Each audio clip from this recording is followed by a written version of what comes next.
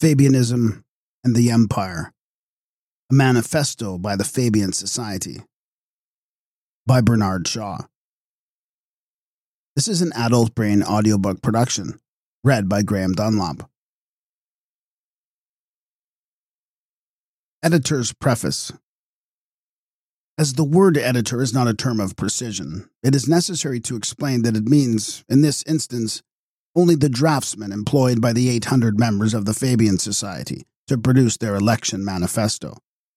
The Society is alive to the importance of making its utterances readable, and this can only be done by leaving the manner of their expression to a literary expert and confining its dictation to the matter to be expressed. Further, it will be understood that the greatest common measure of the opinions of 800 persons is not the same as the opinion of every individual member, and that on certain points a wholly dissentient minority has been small enough to submit to being voted down.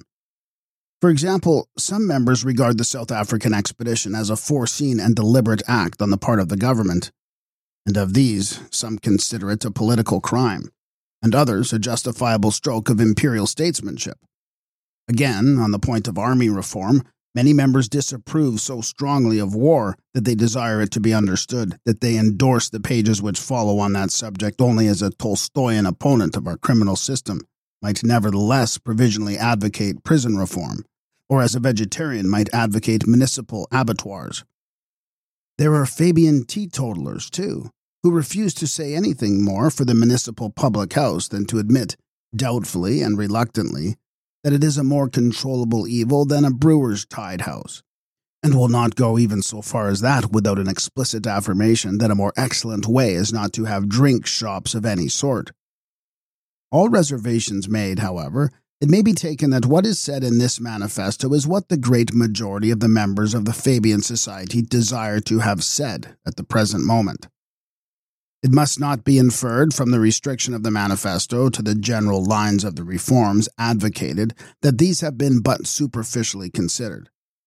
Our allusion to the drink question, for instance, clearly does not exhaust it, since a considerable interval of regulation of private enterprise lies between us and complete municipalization, but the tracts prepared by Mr. Edward Pease and already issued by the Society supply the lacking proposals. Again, the inevitableness of the minimum wage, which is no mere theoretic remedy, but the irresistible conclusion from a century of labor organization, has come out in the course of a unique investigation, the most elaborate and severe yet undertaken by individual Fabians, by Mr. and Mrs. Sidney Webb. It is recorded in their volumes entitled The History of Trade Unionism and Industrial Democracy. The suggestion as to the provision of a militia by raising the half-time age was first mooted by them in a letter to the Times last year. The important proposals as to the consular service are the outcome of a series of discussions initiated by Mr. S. G. Hobson, who was the first Fabian to see the value, as an illustration of the need for state organization of foreign trade, of the contrast between the imbecility and paralysis of English commercial diplomacy in the valley of the Yangtze, and the victorious alertness and efficiency of Russia. As to municipal trading, those who are not yet alive to the fact that we are in the throes of a struggle, quite as important as the South African one, between the new local authorities representing the citizenship of England and the company promoters for the control of our common life industries, will find in the Fabian tract on the economics of direct employment, and that on The Growth of Monopoly, by Mr. H. W. McCrosty, a mass of facts which cannot be detailed in an election manifesto. The elector who votes in ignorance of these facts will vote on assumptions which, though they are unfortunately still the prevalent assumptions of our educated classes, have long ceased to have any relation to contemporary reality. For many valuable amendments and certain chastising criticisms, I am indebted to several members of the Society, but those named above, with Mr. Gilbert Slater, have contributed as well as criticized. One of the reasons for issuing this manifesto in the form of a shilling book is that the custom of the Society, which is to sell for a penny a quantity of literary matter and political and statistical information, which could not be commercially produced and sold for less than half a crown, has resulted in an undue specialization of its market. The richer classes in England read nothing but what their booksellers sell, and booksellers cannot afford to sell penny pamphlets. It is one of the oddities of our competitive system that, out of the multitude of useful things that are sold for a penny, the millionaire can only obtain the penny stamp and the penny newspaper. If he wants the penny Fabian tract, he must either join one of the political or social organizations by which such wares are distributed, and their articles of faith are seldom such as conscientious millionaire can subscribe, or else the society must come to his rescue by charging him at least a shilling. It does so in this instance with many apologies for the smallness of the sum, which is nevertheless an exclusive one. How exclusive the reader will best appreciate after a reference to our facts for socialists. Facts which unfortunately remain facts from edition to edition, in spite of our 16 years' struggle to awaken social compunction concerning them. G. B. S. Part 1. Fabianism and the Empire. Introductory. The forthcoming general election will turn, we are told, mainly on the popularity of imperialism. If this be so, it is important that voters should make up their minds what imperialism means. If it is a mere catchword vaguely denoting our insular self-conceit, then its victory at a general election would be a grave symptom of national infatuation. But if it means a well-considered policy to be pursued by a commonwealth of the communities flying the British flag, then it is a worthy and weighty an issue as an election could turn on. Only, in that case, we must ask for a clear statement of the questions which have been considered, and the solutions proposed for them. So far, no such statement has been made. The pressure of war, far from changing our parliamentarians into statesmen, has only freshened the stale levities of partisanship by an outbreak of boyish excitement and an occasional flush of indignation. That is, for once, not a pretense to be dropped the moment the speaker leaves the platform. Thus, when opponents of the government's policy have had their windows broken, the leader of the House of Commons has naively blurted out the feeling of the government that it served them right. The colonial secretary has publicly threatened France with war because the tone of some of the French comic papers is disrespectful to the British Empire. This was shortly after Punch had caricatured the French nation and Major Marchland as an organ grinder with a monkey. All this may be natural enough, but it is not imperial statesmanship. As to the opposition, it is divided into 3 sections. 2 of them are anxious to shew that they agree with the government in everything except their desire to have a turn in office and the selection of the next prime minister. The third, though its intellectual honesty stands out well in the general parliamentary dearth of that quality, still clings to the fixed frontier ideals of individualist republicanism, noninterference and nationalism, long since demonstrated both by experience and theory to be inapplicable to our present situation. It is possible to respect the tenacity and courage of these sturdy gentlemen, just as it is possible to respect the tenacity and courage of President Kruger. But it is not possible to conduct the British Empire, or even, as we have seen, a little African republic, on their principles. The problem before us is how the world can be ordered by great powers of practically international extent, arrived at a degree of internal industrial and political development far beyond the primitive political economy of the founders of the United States and the Anti-Corn Law League.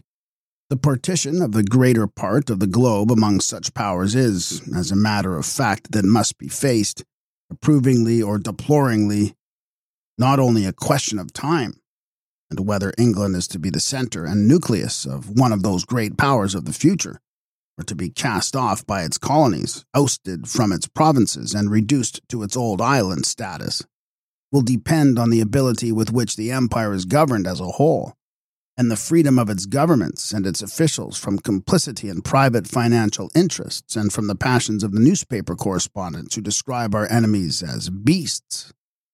And as there is no evidence so far that the House of Parliament, as at present manned, fulfill these conditions, or that the press is disposed to criticize them for not fulfilling them, The present probabilities point not to English success on the great international plane of modern politics, but to disruption of the empire from within, by declarations of independence from disgusted and exasperated colonists, and as to these islands, to a chronic militarist panic of foreign invasion, mitigated only by the hope that the other powers may be as ignorantly and lazily governed as we are, and that in the last extremity perhaps America would come to our rescue. The recent vogue of militarism, which flourishes only in terrified nations, and the prevalence of bluster of the "who's afraid" kind in the press, are seriously disquieting social symptoms. Though it remains to be proved by a general election how far they have affected the nerves of the electorate, no election, unfortunately, can be very reassuring under the existing circumstances. The nation makes no serious attempt to democratize its government because its masses are still in so deplorable a condition that democracy, in the popular sense of government by the masses, is clearly contrary to common sense. Our only aristocracy is a hereditary aristocracy, which is an absurdity in modern society, where distinctions of caste are completely broken down by money. The hereditary aristocracy can stand in the way of a genuine aristocracy of capacity, but it is unable to defend its post against the hustling of ambitious and successful representatives of commerce. The result is that our constitution, whatever it may be nominally, is in fact a plutocracy. The central government is in the hands of two official cliques, equally bankrupt in modern political science, supported in Parliament by the votes of a number of gentlemen who, having no political ideas, though plenty of commercial ones, have bought their seats as much as they have bought their horses and their private houses. Almost all of them have been enabled to effect this purchase by personal and class interests, which are coming more and more into direct competitive conflict with the interests of English citizenship, as represented by the new local authorities. Most of them depend on the votes of the working class, whose part in the political history of the last 10 years has been a steady policy of maintaining a rich class for the sake of getting employment from it, either directly or through the huge class of shopkeepers who regard rich customers as their natural prey. Our concern in this manifesto is not specially for the wage-earning class, which is taking its own course and reaping only what it has sown, but for the effective social organization of the whole empire and its rescue from the strife of classes and private interests. Foreign trade. The first step to be taken abroad, and one without our trade can never pass through the doors our armies have battered down and kept open for cleverer races, the Jews, and better organized nations, the Germans, is a reorganization of our consular service. We have an Imperial Institute at South Kensington where it is not the slightest use, except perhaps as a towering monument of an exceptionally silly job.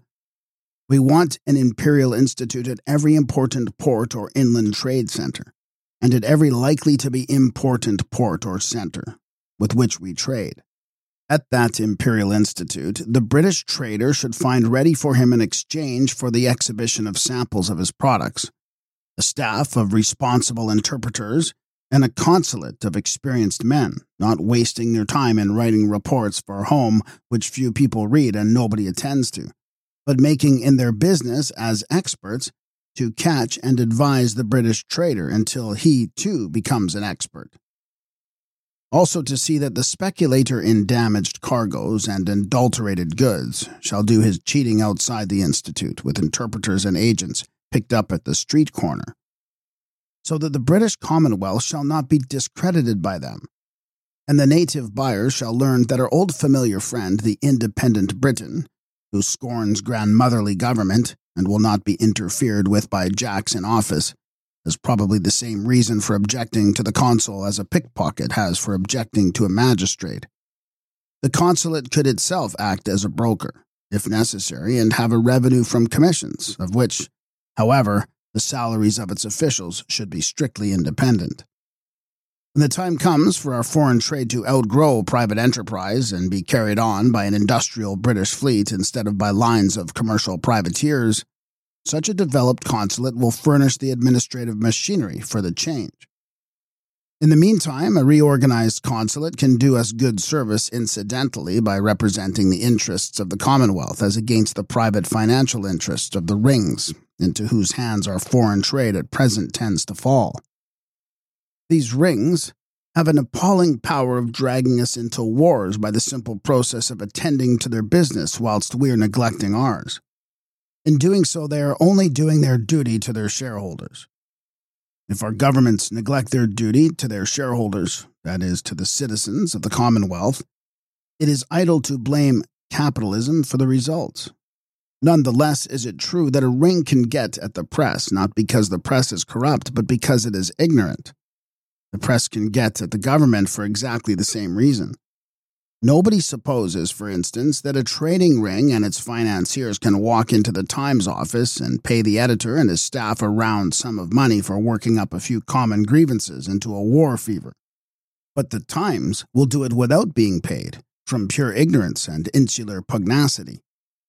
And our ministers, taking their information and their ideas from the Times and the papers of which the Times is a type, will send out armed expeditions under the impression that they are defending the empire and glorifying the flag, when they are, as everyone behind the scenes can see, being used by speculators as a ferret is used by a poacher. This danger will beset us until we have in every foreign market an organ of commercially disinterested industrial intelligence. A developed consulate would be such an organ, and until we have it, private interests will be able to make wars at our expense, and with our armies, by simply prompting the pugnacity which distinguishes us. This pugnacity is not, as we are apt to imagine, an effect of our courage. The plain truth is that as we are a nation of civilians, exempt from compulsory military service, with no home experience of the horrors of war, and very rich into the bargain, war means nothing to us but romantic accounts in the newspapers of what is happening abroad, ending in a few pence, more on the income tax. If war meant to us the bombardment of English towns and the laying waste of English counties, all the millionaires in Europe would not be able to persuade us to risk a skirmish to remedy a grievance at the Antipodes. Any person who thinks this application of socialism to foreign trade through the consular system impossible also thinks the survival of his country in the age of the powers impossible. No German thinks it impossible. If he has not already achieved it, he intends to. And if the German can do in social organization what the Englishman cannot do, the most patriotic course for our chambers of commerce will finally be to beg the German emperor to annex the British Isles after our armies have cleared the way for Germans in Asia, Africa, and wherever else the markets were fortified against them. American traders already sell their exports in the Far East by a joint permanent exhibition in Tokyo. As to the Russians, the opening of the Siberian Railway has revealed exploits of industrial diplomacy on their part which fill English travelers with a dismayed sense of our wasted opportunities. We have plenty of administrative machinery to begin with. First, the commercial attachés of the diplomatic corps, who have done good service in Berlin and Paris. Second, the consular service. Third, the colonial office, an organization capable, as Mr. Chamberlain well knows, of enormous development. Nothing is more depressing than to compare the use we make of them all with the use we might make of them if only we would take our public business seriously. An easier, weaker, lazier, and hopelessly ineffectual way to deal with foreign competition is to impose duties on imports. This course is suggested, naturally enough, by the people who would make money by it at the expense of the rest of the consumer. Its adoption would stamp us as a flock of political gulls. But when once the feeling that something must be done seizes us, we will be gulled sooner than do nothing. Mere old-fashioned free trade talk will have no effect on a generation which has not been educated in Manchester economics. Nothing but a positive alternative policy will save us from floundering into reaction. And there is no practicable alternative except bringing into power the information and the organization of the empire to the help of the enterprise of the individual trader. We allowed the McKinley tariff to cause great distress in South Wales for some years by bringing a flourishing industry, the tin plate, to a standstill for want of new markets to which a properly organized consulate could have guided it. Our notion of encouraging industry at that time was to compel importers to mark their goods with the country of origin. As a result, articles marked "Made in Germany" now take the same precedence in our retail shops as hallmarked silver. Imperial Policy. The best chance for khaki at this election is not its own popularity, but the absence of any alternative. The opposition front bench, having no ideas and no program, any more than the government, will fall back on recrimination about irrevocable bygones in South Africa, instead of accepting the situation which has been created, rightly or wrongly, and facing it. Whether the electorate shares President Kruger's political ideas, or believes them to be as obsolete as his theology, it probably suspects that if the government had been as earnest in its efforts to stave off war as in its efforts to stave off old age pensions, there would have been no war. But the electorate does not believe, and has not the slightest reason to believe, that if the opposition had been in power, it would have built a whit less capitalist-ridden than the government. All governments are capitalist-ridden and will continue to be so until socialism builds up the British state into something worthy of a sacrifice of private commercial interests by public men. Consequently, if the liberal pot tries to get into power by calling the conservative kettle black, it will fail. For if the choice is to be between parties instead of between programs, the Conservative Party is greatly to be preferred, since it can get larger measures of reform to the House of Lords than the Liberal Party can.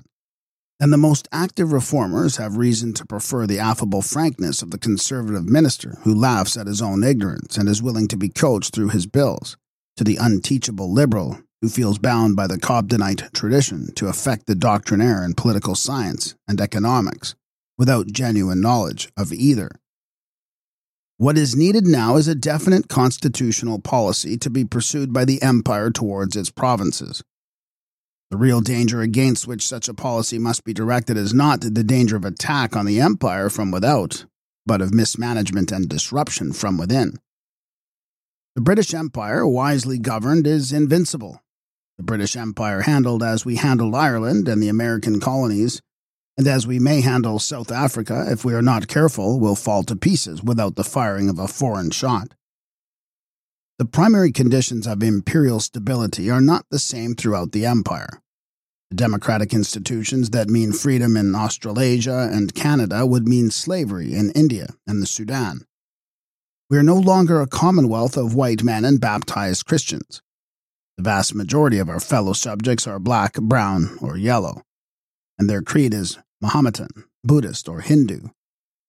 We forbid the sale of the Bible in Khartoum and punish British subjects in India for blasphemy against Vishnu. We rule these vast areas and populations by a bureaucracy as undemocratic as that of Russia. And if we substituted for that bureaucracy local self-government by the white traders, we should get black slavery, and in some places frank black extermination, as we have had in the black blocs of Australia.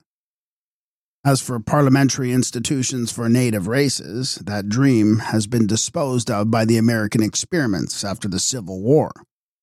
They are as useless to them as a dynamo to a Caribbean.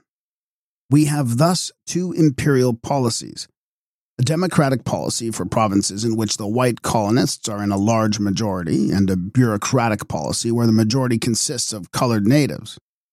Consequently, the empire cannot be governed either on liberal or conservative, democratic or aristocratic principles exclusively, and cannot be governed on Church of England or nonconformist principles at all. An imperial issue between these parties and creeds is necessarily a false issue. So far, the broad divisions seem simple and well marked. But it happens that in two provinces of the empire which have just been visited by the most terrible of calamities, war, plague, and famine, neither method of government can be applied in its integrity. India. Take the case of India, famine-stricken and plague-stricken. At present, we govern India despotically and bureaucratically, treating the native as a child who must be governed for his own good. This is the kind of government that really deserves the epithet grandmotherly. Unfortunately, it has hitherto been criticized in our parliament on homemade principles, the remedy proposed being to confer a parliamentary constitution on the native population. Without raising the question whether Indian subtlety understands parliamentary institutions too well or does not understand them at all, it is certain that they are, for many reasons, impracticable in India. But that is no reason for placing thousands of miles between the capable, educated Indian and the examinations for the Indian civil service, and maintaining it so as to provide lucrative posts for Englishmen whose pensions add cruelly to the drain of rupees from a very poor country to a very rich one. Note, the question of the worthlessness of our present examination as a test for Indian capacity is dealt with further on under the heading of education. For India, therefore, we need 1. An extension of the opportunities of Western secondary education for natives capable of it. 2. A considerable further Indianization of the higher grades of the civil service. 3. Multiplication of the provincial councils with limited powers under the guidance of the British Raj. 4. A wise development of the germs of self-government existent in the village councils.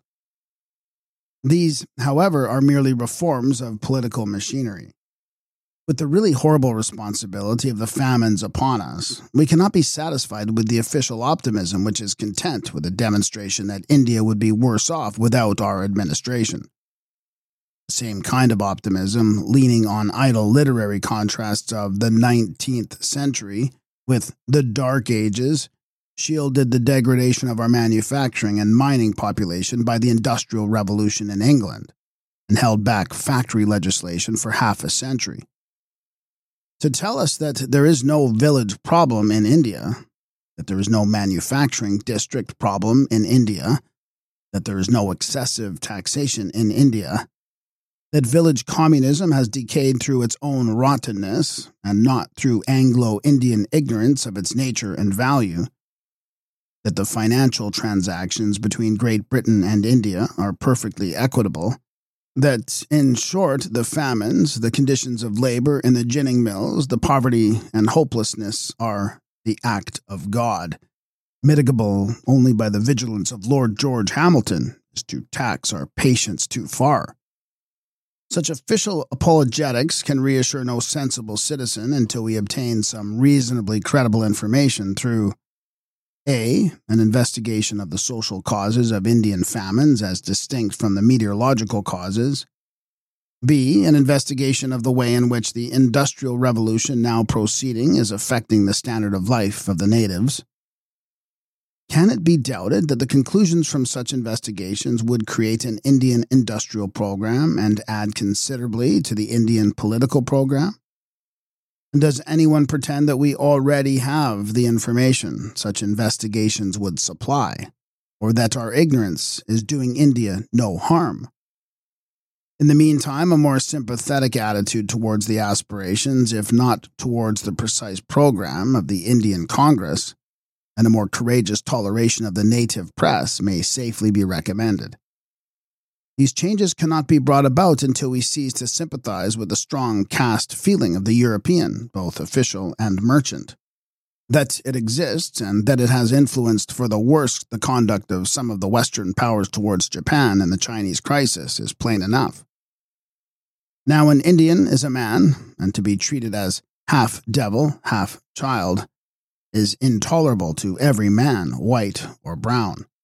Yet this attitude on the part of the ruling white aristocracy of India daily finds expression in unconscious contumely and sometimes in acts which are open outrages.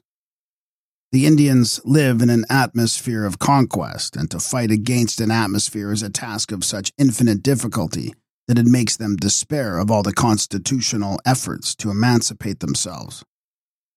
It is important that Indian reforms should be taken in hand promptly, if only because of their importance as imperial experiments.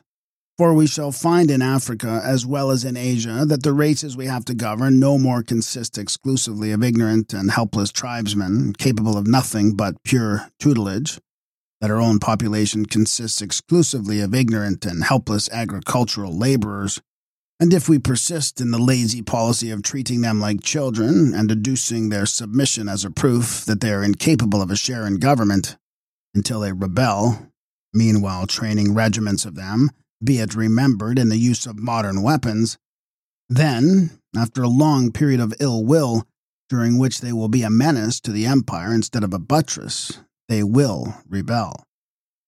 And the rebellion will prove our incapacity for governing, not theirs for being governed.